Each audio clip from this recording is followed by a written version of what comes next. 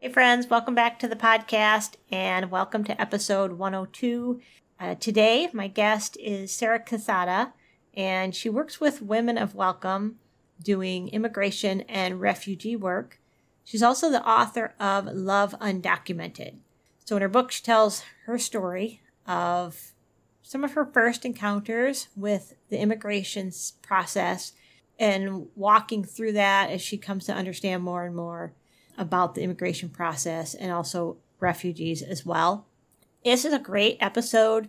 We dive into some of the different nuances of immigration, and it's really a 101. So some of this, if you're familiar with immigration and refugee work, a lot of this might be repeat for you, but I think you'll be encouraged by her story and some of the things that she shares with me, the work that's being done through Women of Welcome. Hopefully, for those of you who are new, and you'll learn something from this episode, from the things that she shares.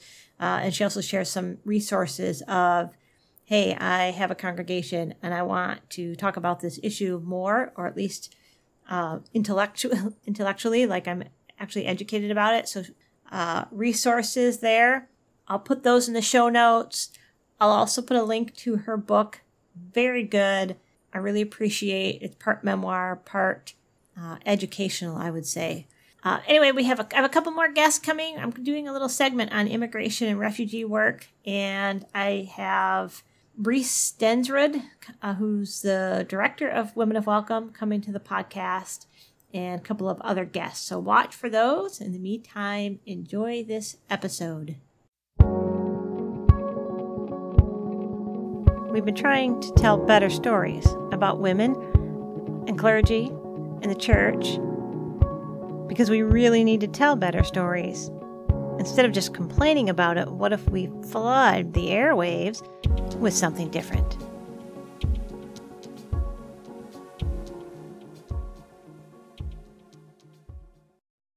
So welcome to the podcast.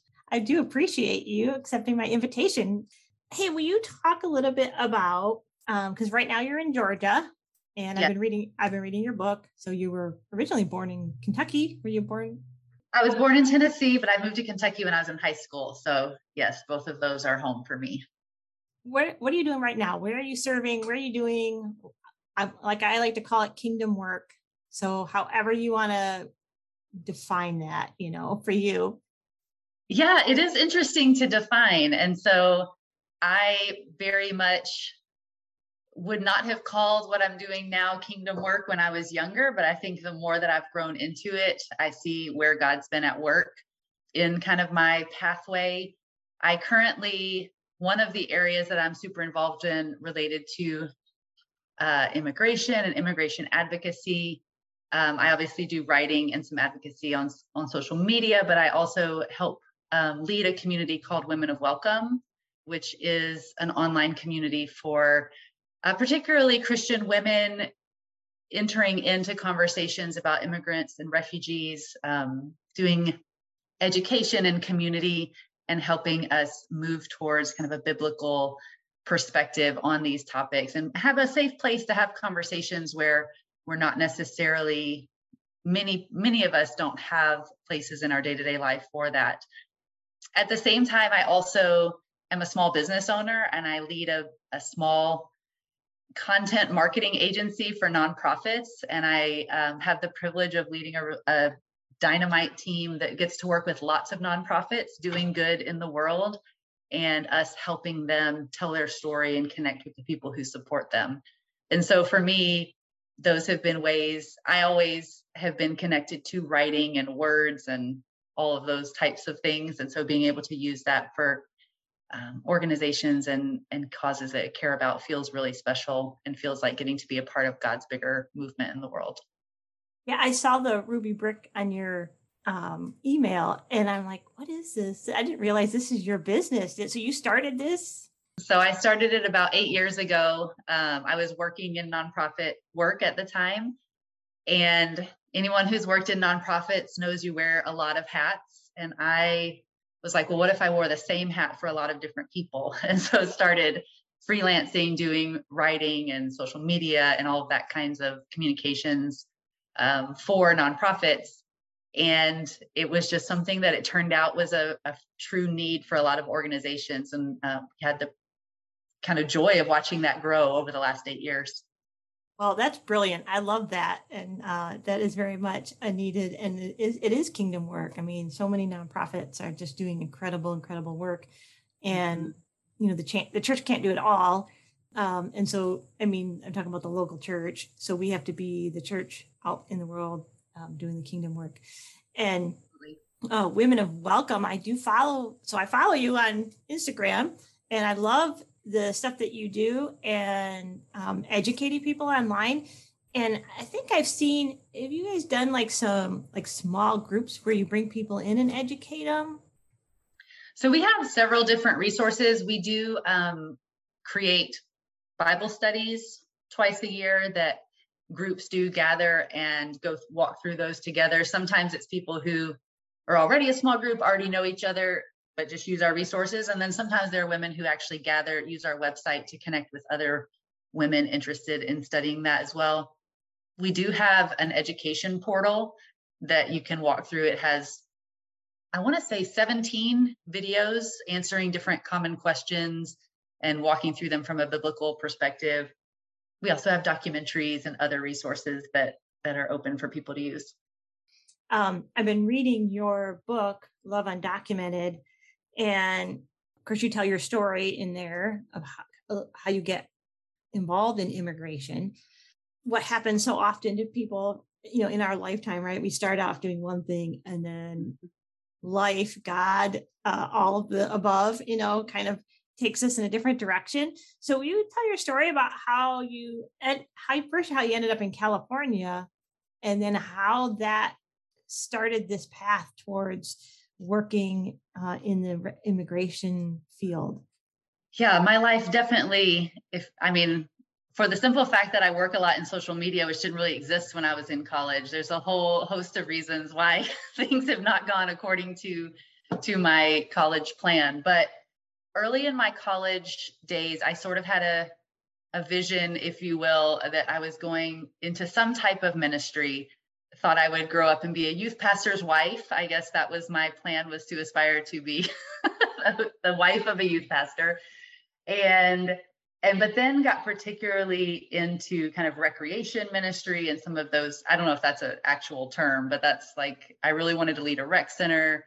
I was starting to get really interested in topics of working across race and income and different things. So after my freshman year of college, I ended up taking a year off of school to do a full-time volunteer program, which was actually in the city of Atlanta, which is all these years now, that's where I live again. But I lived there for a year at that time when I was 19, volunteering full-time. And it was really a crash course in what life is like in the US for different kinds of people, and different experiences and different lived experiences that people were having that were very different from my own, that I was allowed to be included in and to witness. And that ignited something really deep in me around issues of justice and faith and cross-cultural ministry, and began wanting to do create that type of opportunity for others. And so after I returned to college after that, went to grad school, and then ended up taking a job at a Christian university in California where they did a similar type of education program. So students lived with immigrant families, they volunteered during their semester, and then they took lots of courses on these topics that were so interesting to me around social issues and race and ethnicity, and how we as people of faith can engage, which is how I ended up in California. Because that job was there, and I had finished grad school in Kentucky, and so it was a big move for sure. So while you were in California, you were working with people who had immigrated to the country. And of course, in your book, you tell the story of your first experience meeting somebody who was undocumented, he eventually becomes your husband, right? Spoiler, yes. I know, sorry. It's quite all right. It's not a secret. He is my husband. actually, I want to talk about that before we get into, a little bit more about what immigration looks like, because there was something that you talk about on page 26 of your book, and you're having coffee with this guy who eventually becomes your husband. Oh, so you were talking about, he texts you and says asks if you want to grab some coffee. English is his second language, so obviously there's spelling errors in the text and stuff like that. And in this, you're really wrestling in this paragraph with about, oh my gosh, will we have anything in common? Like, I don't even have a passport. You say that in there. I don't even have a passport. So there's a couple of things that really struck me. One, I appreciated your authenticity and your vulnerability of what we would say today, right? Is tell me you're white without telling me you're white. You know what I mean? Right. So I want to highlight that, because there's a tendency for us to pretend like we know everything, because we don't want to be vulnerable. We don't want to talk about what we don't know. And so I appreciated you sharing that. And one of the questions it kind of brought up to me, and later on in your book, was, I think there's a hesitancy for us because we don't want to offend people. Like, I'm afraid to get involved because I'm sure I'm going to do something wrong, say something wrong. I'm going to embarrass them, or I'm going to embarrass myself. So will you speak a little bit into that? Like, how did you work through that? How did you process that? What are ways that other people can work through that fear? Yeah, so I for sure knew almost nothing about immigration or anything related to it. I mean, this might sound funny. I can't remember if this is in the book or not, but I've talked about this quite a bit of when I applied for that job in California. One of the questions in my interview, it wasn't quite this direct, but it was essentially like, what are your views on immigration? Because I was part of the role was working with immigrant families. And I said, well, I think that we should be welcoming, like, to new people, and people should follow the law. Then I was like, and there you go. Simple as that. And I literally had no idea anything about immigration beyond those sort of two values of, like, we should be welcoming and people should follow the law. I had no idea what those laws were. I had no idea, I assumed it was similar to, updating your driver's license when you move to a new address. It's like, oh, you just need to go to an office, fill out some paperwork. And so when we're on I think our third date, and my now husband, Billy, kind of in a very circumvent way, it basically finally explains to me that he is undocumented. My reaction is just like, well, I hope he gets that fixed. Like, he just needs to take half a day off and go to the embassy and work that out. And I literally believed it was that simple, because I still work in these areas around immigration. And, it's so often that people say, well, why don't they just become legal? Or why don't they just become citizens? I mean, which even, helps me realize now, like, we don't often even have a broad understanding of the difference between legal residence and citizenship, which is a whole other rigmarole that kind of people have to go through. But I didn't know what I didn't know. And so I really was just operating, and I still have those same values, that we should be welcoming and laws are important. The values behind what I thought then haven't really changed, but the nuance around them, around this specific issue, have changed. And I think I often see, people of faith, women especially, like, not knowing how to engage this issue. And so just kind of thinking, well, then I don't want to get involved in it, because what if I don't agree when I get involved? Or what if I say something wrong or do something wrong? Or what if the risks feel bigger than the kind of, I guess, reward of stepping in. And so I think there's a couple of things I would say about that, is that many of us don't realize that there are people in our life who are undocumented, because there is so much shame and secrecy around people's immigration status.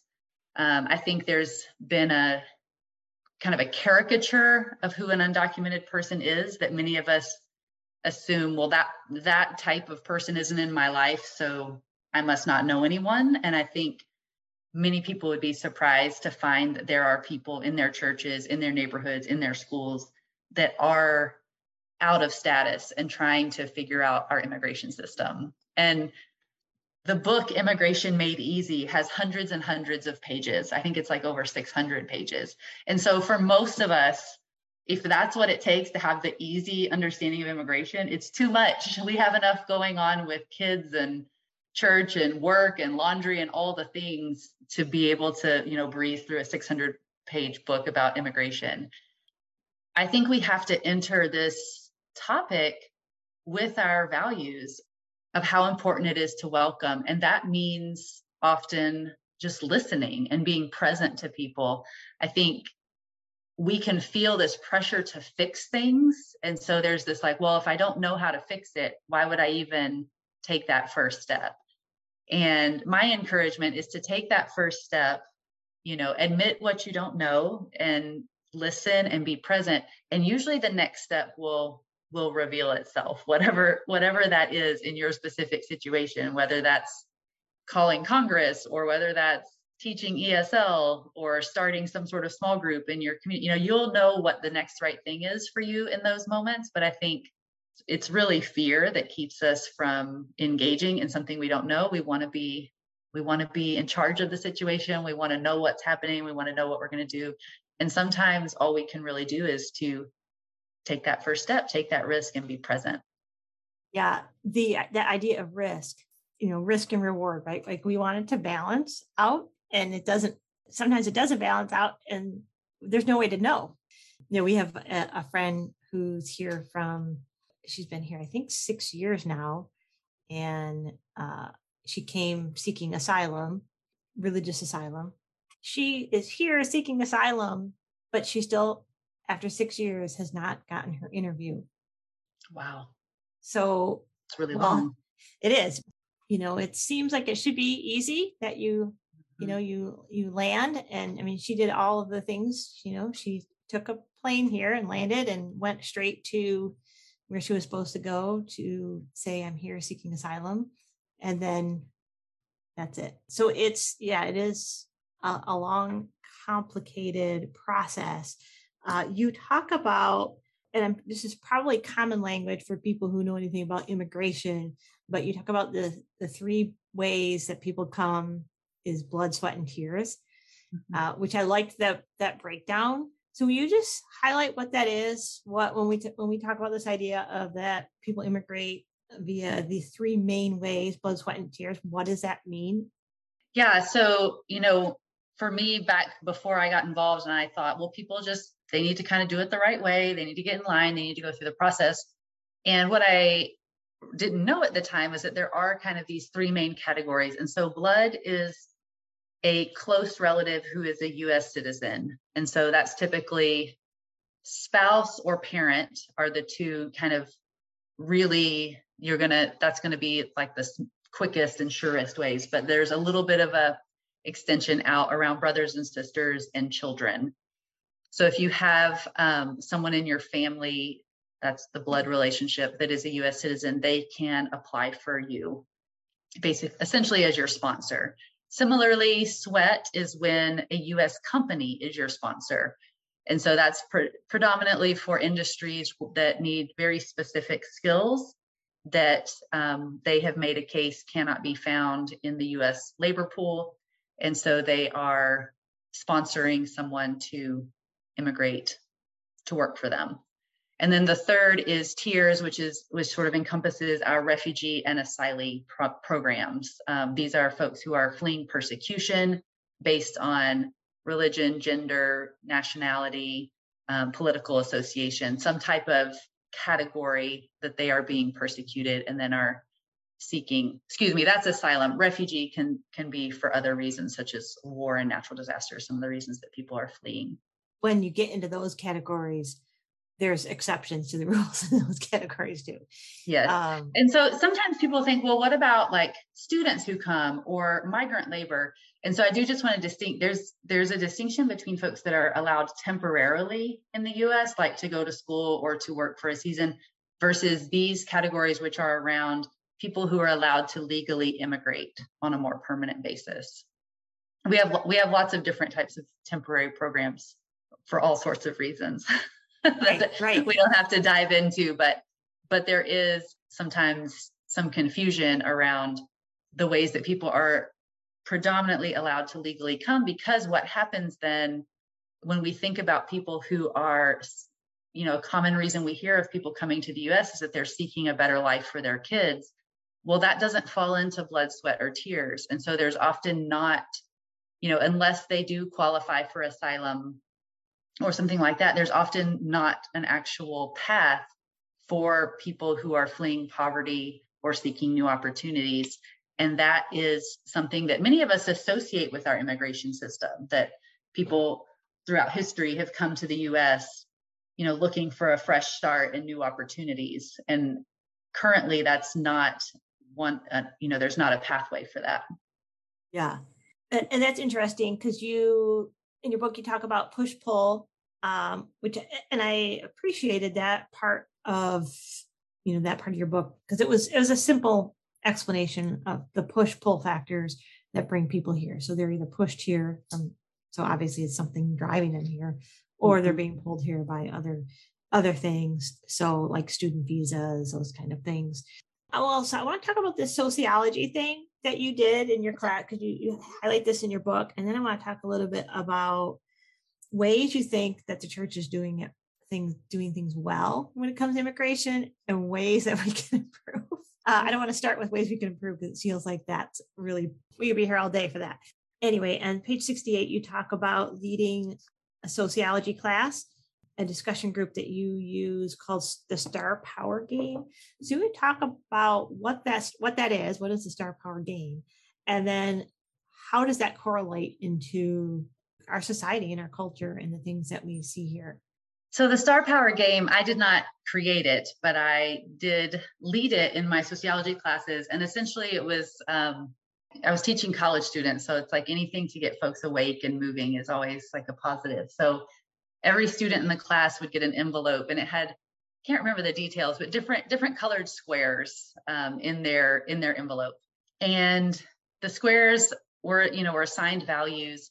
And we kind of had this like open trading in the class. So people had a few minutes to go around and trade their squares and try to kind of get more than they had before, And after that first round, you divide up based on kind of groups of how much value you have in your envelope at the end of that trading round. And then there's kind of this twist, because then the group that has the most value in their envelopes is allowed to create new rules for the game. And almost without exception, those students create rules vastly in their favor. And then we would do round 2, and it would kind of follow in that same pattern. And within very few rounds, that top group has decimated the rest of the class, because they've made rules like, you can't say no to my trade, or you can't, they made their own rules, however logical or whatnot, that helped increase the value of their envelopes. And it's a tricky classroom project to lead, because people get really angry. No one likes to feel taken advantage of. No one likes to feel exploited. So we always have to leave time to debrief it and discuss. But to me, especially as a person of faith, it shines such a light on our natural tendency of self-protection and, I guess, self-aggrandizement of like, we are going to skew things in our own favor. And so, I mentioned at the start of this conversation of, I hold these values to be true of welcoming people, and also laws are important. But especially when it comes to immigration, there's a reminder that the people making the laws, not everyone is speaking into those laws, and the people who are making them for their own benefit. I guess you can argue whether or not that is what people should be doing in government. I think most people would actually support it, that that's what government should be doing, is making laws in their own favor. However, looking at it from a faith perspective, there's a recognition from my perspective that there are people who then are suffering the consequences, who are kind of bearing the weight of some of those laws. And so while law and order is important, there's also a recognition that law and order is not law and order for everyone. And so how do we engage that in meaningful ways to create environments where all people made in God's image are thriving and flourishing, and not just a small group that is in charge of the laws? It is not an easy conversation. There is not an easy answer to it. But I think when I think about my younger version of myself, it was kind of like, well, the law is the law, and that's the end of the conversation, without recognizing some of the nuance of who's speaking into the laws, who's creating the laws, who do the laws benefit, and what happens to those it doesn't benefit. Yeah, the law is important, but then you have to ask the question, is the law just? And then we have to ask the question, okay, whose definition of justice, right? So it is very nuanced. And if you're raised in a where you don't ask questions about the law, it makes it even more complicated. And maybe really that's what we know Jesus came to save us from our sins. But he also came to show us that we should be asking some questions about the laws that are made, you know. And laws are often changing. And I think, you know, I don't always think of it that way, of like laws are being refined, they're being challenged. I mean, that's what so much of our court system about, is challenging laws that are on the books. And so I want it to be really simple. I want to say, well, the law is the law, and there you go, moving on. But it's not that simple. And it's also not that finite. Just because something is a law currently doesn't mean it will be the law forever. And how do we continue to refine those in ways that are meaningful? I'm in between sermon series. So Sunday I preached from the lectionary, and the lectionary was Luke chapter 14. And Jesus is he's celebrating the Sabbath at the house of a Pharisee. And there's a man there, and it says, and he's suffering from, and of course, from the context of it, it's like he was invited to this thing. The people who invited Jesus invited this person. They know this person, and they know what Jesus can do. And they're more concerned with the rules than they are with his suffering. So he asked the question, right? He goes, is it lawful to heal on the Sabbath? So he's really asking the question about, okay, let's talk about these rules. Who do these rules benefit? You know, is it time to reevaluate these rules? You know, I think we go straight into the whole Sabbath thing, but we miss the whole point of Jesus' asking questions about the laws and wanting us to reevaluate the laws, because you're working in a not specifically a local church. Talk about ways that you see that the church, I'm going to use churches with a big C here, right? Where we're getting things right when it comes with immigration and refugees. I mean, I think it's super encouraging to see all of the ways that the church has engaged in the work of caring for people in need. And so, I mean, you see people in churches who are involved in transitional foster care, which is for unaccompanied minors that have entered the country and need a place to stay. You see folks involved in sponsoring and resettling refugees, you know, getting apartments ready and doing those kinds of things. You see folks teaching English as a second language.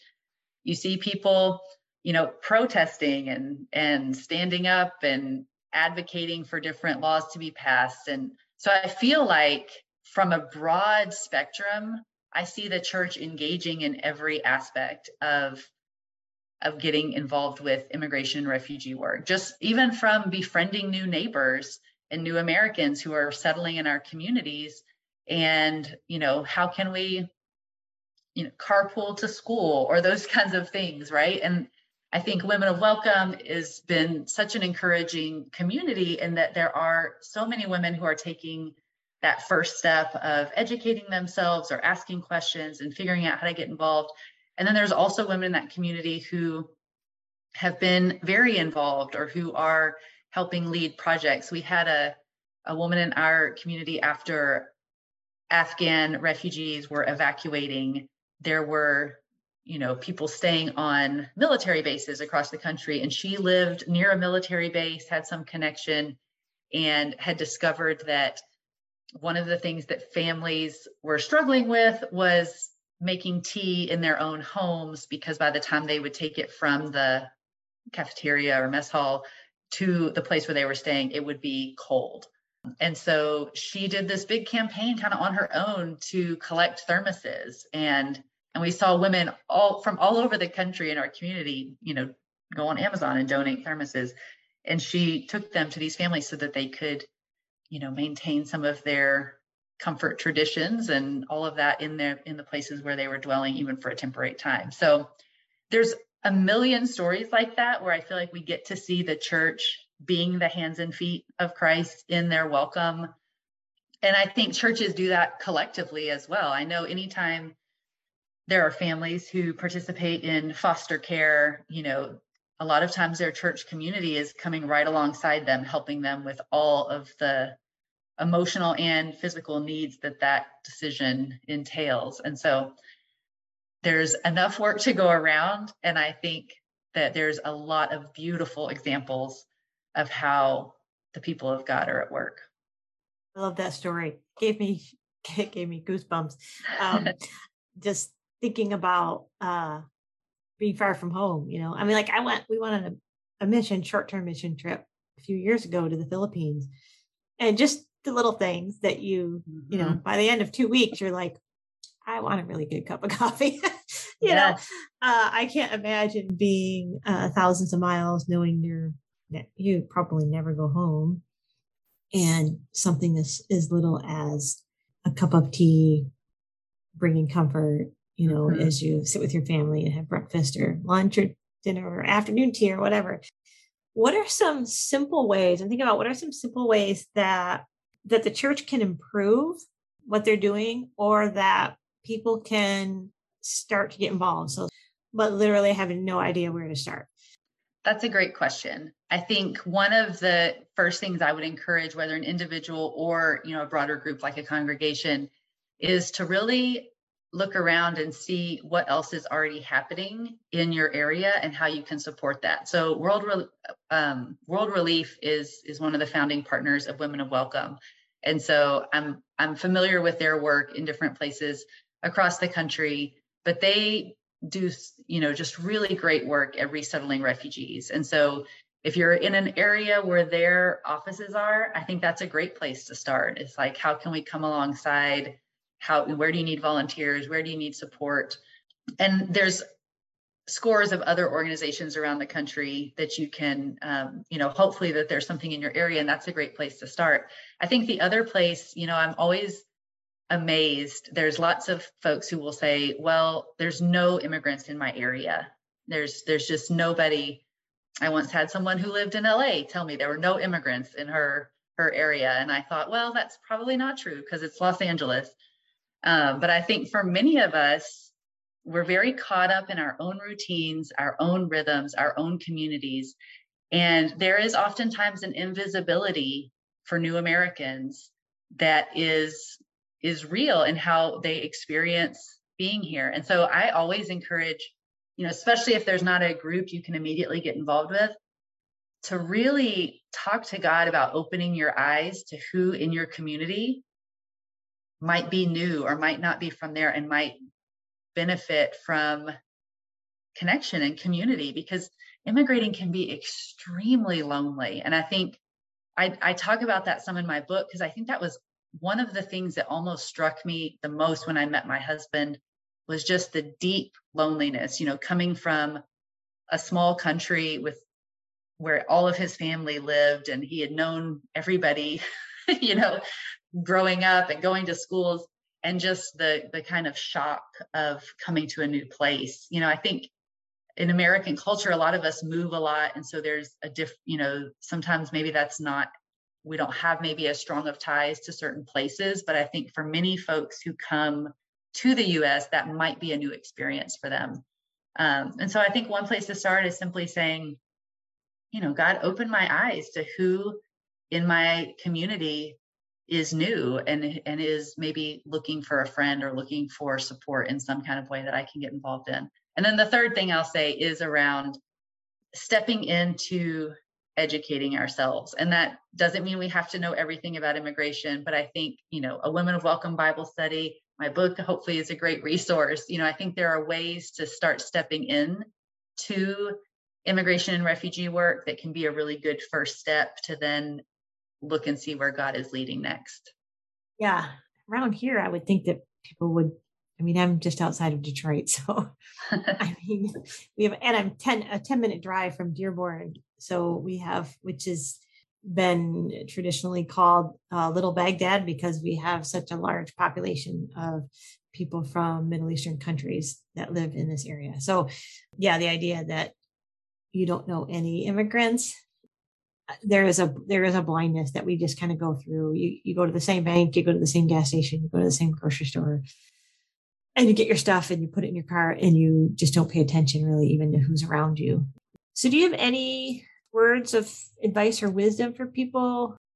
Yeah, so I think sometimes the idea of crossing cultures, crossing social, political, all these barriers that keep us separated from others, there is an element of being uncomfortable. And I would say in US culture, we don't like to be uncomfortable. And we don't like to be vulnerable in a setting. And what I mean by that is, I think sometimes one of the greatest acts of hospitality we can offer others is to accept invitations into their space. And so a lot of times when we think about welcoming immigrants, there can be a desire to have them come to our church or come to our home for dinner and different things. And we might even feel awkward that if somebody who maybe doesn't come from the same socioeconomic background of us invites us to their house for dinner, we might feel, well, we don't want to impose, we don't want to be a burden. But in actuality, there is a lot of kindness, and it is a gift to accept an invitation from another person and to go into their space where they are comfortable and you are uncomfortable. And, whether that's because we're asked to take off our shoes, or we're asked not to take off our shoes, or we're asked to eat foods that maybe we have never eaten before, or we're sitting in an environment where we don't know the language completely being spoken around us at all times, that there is a humility and a gift of hospitality to step into that environment and allow yourself to be the uncomfortable one. And I think that's a real challenge for a lot of us. It's like, well, if I'm going to take this step and reach out and get to know someone who's different than me, I'll do that by having them in places I'm comfortable. And so I think that to me is kind of the invitation and the challenge is, what does it look like to go to a Latino market in your community and buy some of your groceries there, where you're supporting a local business owner, you're supporting the jobs that business owner's created as an act of welcome, even though maybe they don't have everything you need, or it's a little bit out of the way for you or whatnot, but that in itself can be this small act of crossing these ways that just we naturally or unnaturally are divided in our society. But that recognizing our humanity binds us. And so how do we, if we are comfortable, step into something that's uncomfortable as an act of welcome? Idea about the markets. So I love that. And yes, we always want to invite somebody to our place, right? So that we have that sense of control and not wanting to impose also, like, oh my goodness, I don't want to go and they don't have much. Why would I go and eat their food? That's rude. But really, them having that opportunity to serve us and introduce us to their culture is profound. So, I was once invited to a graduation party for a high school student I'd never met in my entire life. And I thought I was going to hyperventilate. It seemed so inappropriate that I would go to, but I was invited. And my husband was like, come on, American girl, like, this is what we're going to do because we know this other person who knows them and they've invited us to their home. Of course, we're going to say yes. And I just thought, this is a whole different ballgame than what I'm used to and what I'm familiar with, but also that's part of the beauty. And honestly, having married someone who's Guatemalan and lived adjacent to that culture in different ways throughout our marriage, it has helped me to be more, I feel like I've taken some of the things that I've learned and experienced in those communities and been able to open up more of saying, of course, the more the merrier. And this, rather than some of the ways that maybe I was more I don't know, locked down in some of my hospitality in the past. So I think there's mutuality in true relationship. And so I think too often, if we look to how can we serve immigrants and refugees without thinking about how can we be in a mutual relationship, and miss those opportunities of ways that we can learn from each other, is really, that's such a missed opportunity. And ultimately, I don't think is going to benefit folks in either camp very well. Yeah, we started this conversation talking about like, how do you enter into something you don't know well, or like, how do we engage when we don't know what we don't know? And I think that some of that is a muscle. And the more we practice being in conversations or places or spaces where we don't know everything, which is weirdly countercultural today when we have the internet in our pocket and we can always seem like we know everything. We kind of have information overload. But practicing that muscle where we say, I don't know what this means. I don't know how to do this. Can you show me? It's really a way to connect to people. And it's very disarming, I think, than to hide behind kind of only being in places where we're comfortable and know everything. And I think that is true for our relationships, both cross-cultural and not cross-cultural. But I also think too, as we enter into new areas of topics like immigration that are unfamiliar to us, the more we step into that, the more practice we have, the more comfortable we feel saying, I didn't know that. Now I do. Like, thank you for telling me that. Yeah. Sometimes we just have to be willing to laugh at ourselves and look like fools for Jesus, because there's a lot worse things that can happen. Is there anything about immigration that you feel like this is something that just gets overlooked that my listeners would appreciate knowing more about? Or I think that there's so much in the news these days about immigration, which feels like such a big shift from my own personal experience. When I first started learning about immigration, I had barely heard much of anything about it. It was not a commonly talked about. It wasn't on every news channel. Again, I already mentioned social media didn't exist back then, but right now I feel like immigration has this sort of interesting double-sided coin where it's like we hear about it a lot, but we don't know much about it. And I think, one thing I would just caution folks when we see it, what has been so difficult being connected to people who have immigrated and watching how unnuanced our news cycle can be. And in a lot of ways, the ways that immigration and immigrants themselves are so often used as pawns in political kind of word wars. I'm sure there's an actual word that I can't think of right now, but and some of that is almost as simple as the fact that immigrants can't vote, right? And so when politicians are trying to garner support from people, this is not a demographic that they quote unquote have to appease. And I think as people of faith, that tells you a lot about a person. Are they only caring about people who can give something back to them? And so I think when we see news headlines, particularly about immigrants, how do we step back and say, where is the nuance in this story? Who is benefiting from this take on this headline and who is not benefiting from it? How is this same information being reported on a different news channel, and where is probably the bridge where those meet, right? And so I think for many people, immigration hasn't yet crossed into our personal realm, not because it's not present around us, but because we either aren't aware or we have chosen not to engage. And so a lot of our actual connection to immigration is through news pundits and politicians and these headlines. And so I think we want to make sure we're being discipled by God and the Bible and our spiritual community, not being discipled by our news channel. And so maybe even a first step is just to simply pause when we hear those stories, name the fact that they're talking about people made in the image of God, and step back and question where the nuance is or is not, or maybe could be. Because I think that anytime we're talking about immigrants and refugees, we're talking about real people, very vulnerable people, people who have most likely experienced trauma in some form or fashion, particularly given the fact that immigrating itself is almost, can be somewhat traumatic. And so we don't want to ignore real people made in the image of God based on trying to jump in on this side or that side of a quote unquote issue, because it's not an issue, it's real people. Oh, yeah, it's not an issue.